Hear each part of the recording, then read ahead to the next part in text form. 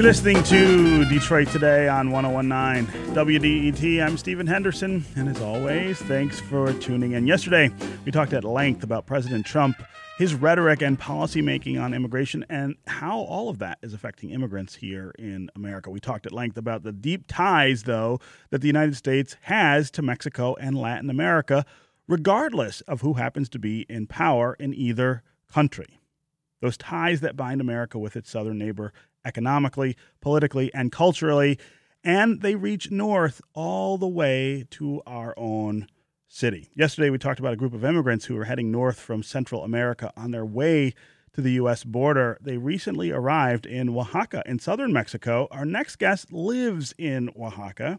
She's an artist and designer who also happened to live here in Detroit for 24 years. Adriana Pavon says she sees many parallels between the two cities. She's hoping to create stronger economic and cultural ties between these two places through her art and design. Adriana Pavon, welcome to Detroit Today.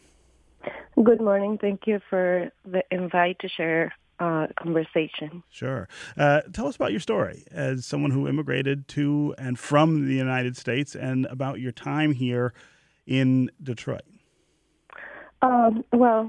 As you mentioned, I lived in Detroit originally. I moved to Los Angeles.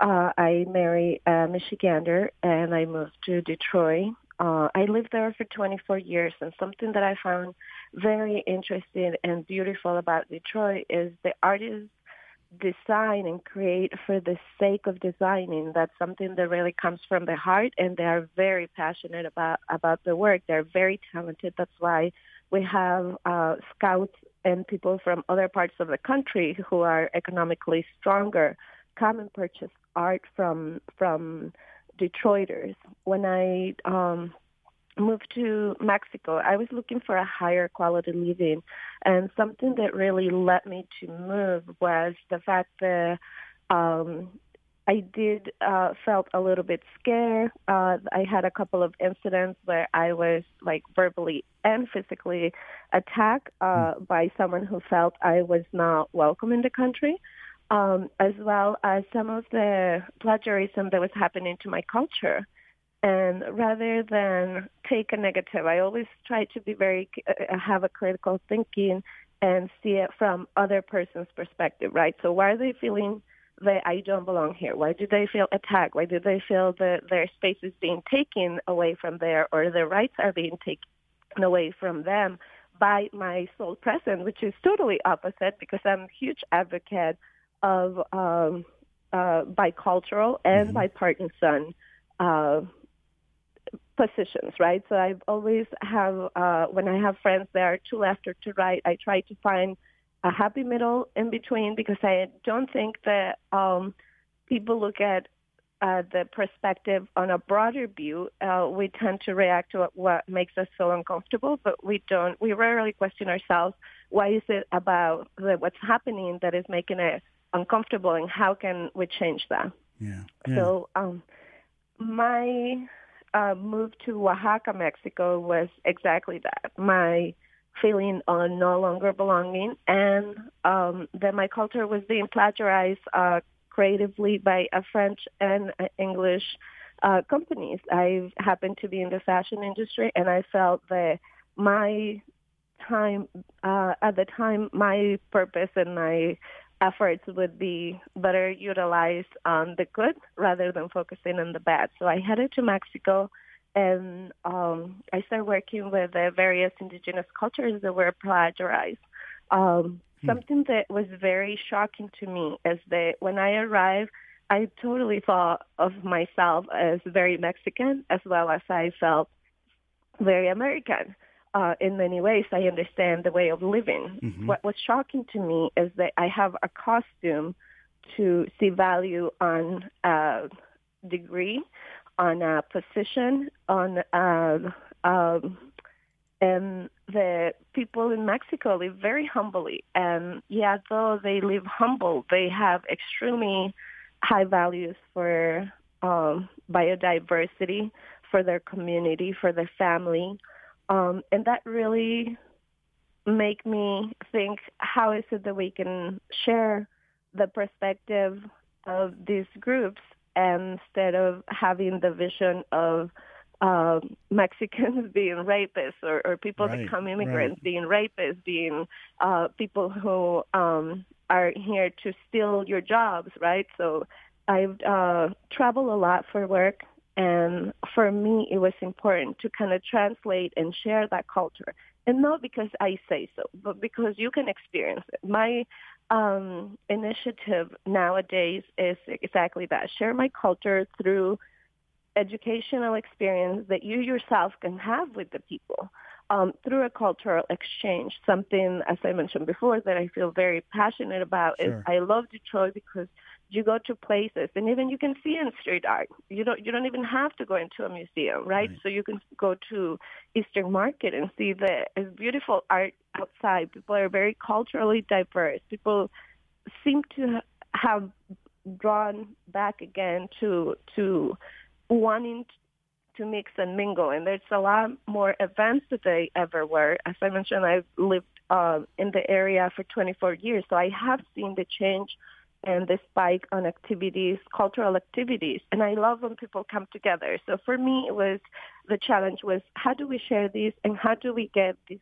two communities to interact? One, because they are very strongly creative, and two, because those conversations need to happen, right? So for me to tell you that my culture is beautiful and we're good people is one thing, but for you to experience to it, come it's a see lot it different. yourself, Correct. I'm curious in the last couple of minutes we have here about how you are interpreting the things that are happening in this country, coming from this administration. What effect do you feel like that's going to have on the kind of work that you're trying to do? And you're there in Oaxaca, where this caravan of migrants is there trying to make a point about immigration. Can you give us a sense of how all that looks from Oaxaca, how all that looks from the standpoint of the work you're trying to do? Well, I definitely have seen challenges. People are a little bit more wary. Cultural institutions are more wary of bringing controversial exhibits or that could be perceived controversial. But I feel that at the end of the day, I have found a lot of people, and obviously I'm persistent as well. So I have found people who are open-minded and are open to have these conversations and to have this type of exhibits because they see the need of it, right? So I feel that we are being distracted from a bigger purpose. The water from Flint is being given to a multinational company, which really, we have our own citizens in need of water. This is a crisis that we are ignoring, and really we are being pointed at the wrong direction, to look at the wrong direction. So it has been affected by the fact that not everyone is as open to continue the conversation of having bicultural exhibits for that because of the logistics. They see logistics as being more difficult. But I like a challenge. Yeah, no, that's really great. I mean, I think one of the things that's really important right now is for people to sort of stand up and say, this is not an either or. This is not an us versus them. This idea of immigration here in the United States, the relationships that we have with countries like Mexico, with people and cities like Oaxaca, they are stronger than the policy arguments that we want to have about how all that ought to work. Your work with these indigenous communities, talk about what you see as the goal for what's victory for you in all these things. We've got about a minute left here. So for the work that I'm doing, I really would love to create these binational liaisonships between artists. Not only we're working with Detroit, but we're working with New York, with Los Angeles, with Chicago. So there is interest from the artist's point of view to learn of some of the techniques that are being forgotten that really are relevant. Victory for me would be, to be able to have the exhibits in the various places we have secured, and to have people show up and say, what is this about? I don't expect them to agree with me. I just would like for them to have the experience, and then from there make, their own conclusion. Right. Have the conversation. Okay. Correct. Adriana Pavon, artist, designer, and founder of Mexico Culture and Pride. Thanks very much for being with us on Detroit Today. Thank you so much. Have a great day. You too. That's going to do it for us this week. I'll be back on Monday. I hope you will too. This is 1019 WDET, Detroit's public radio station, a community service of Wayne State University. We'll see you next week.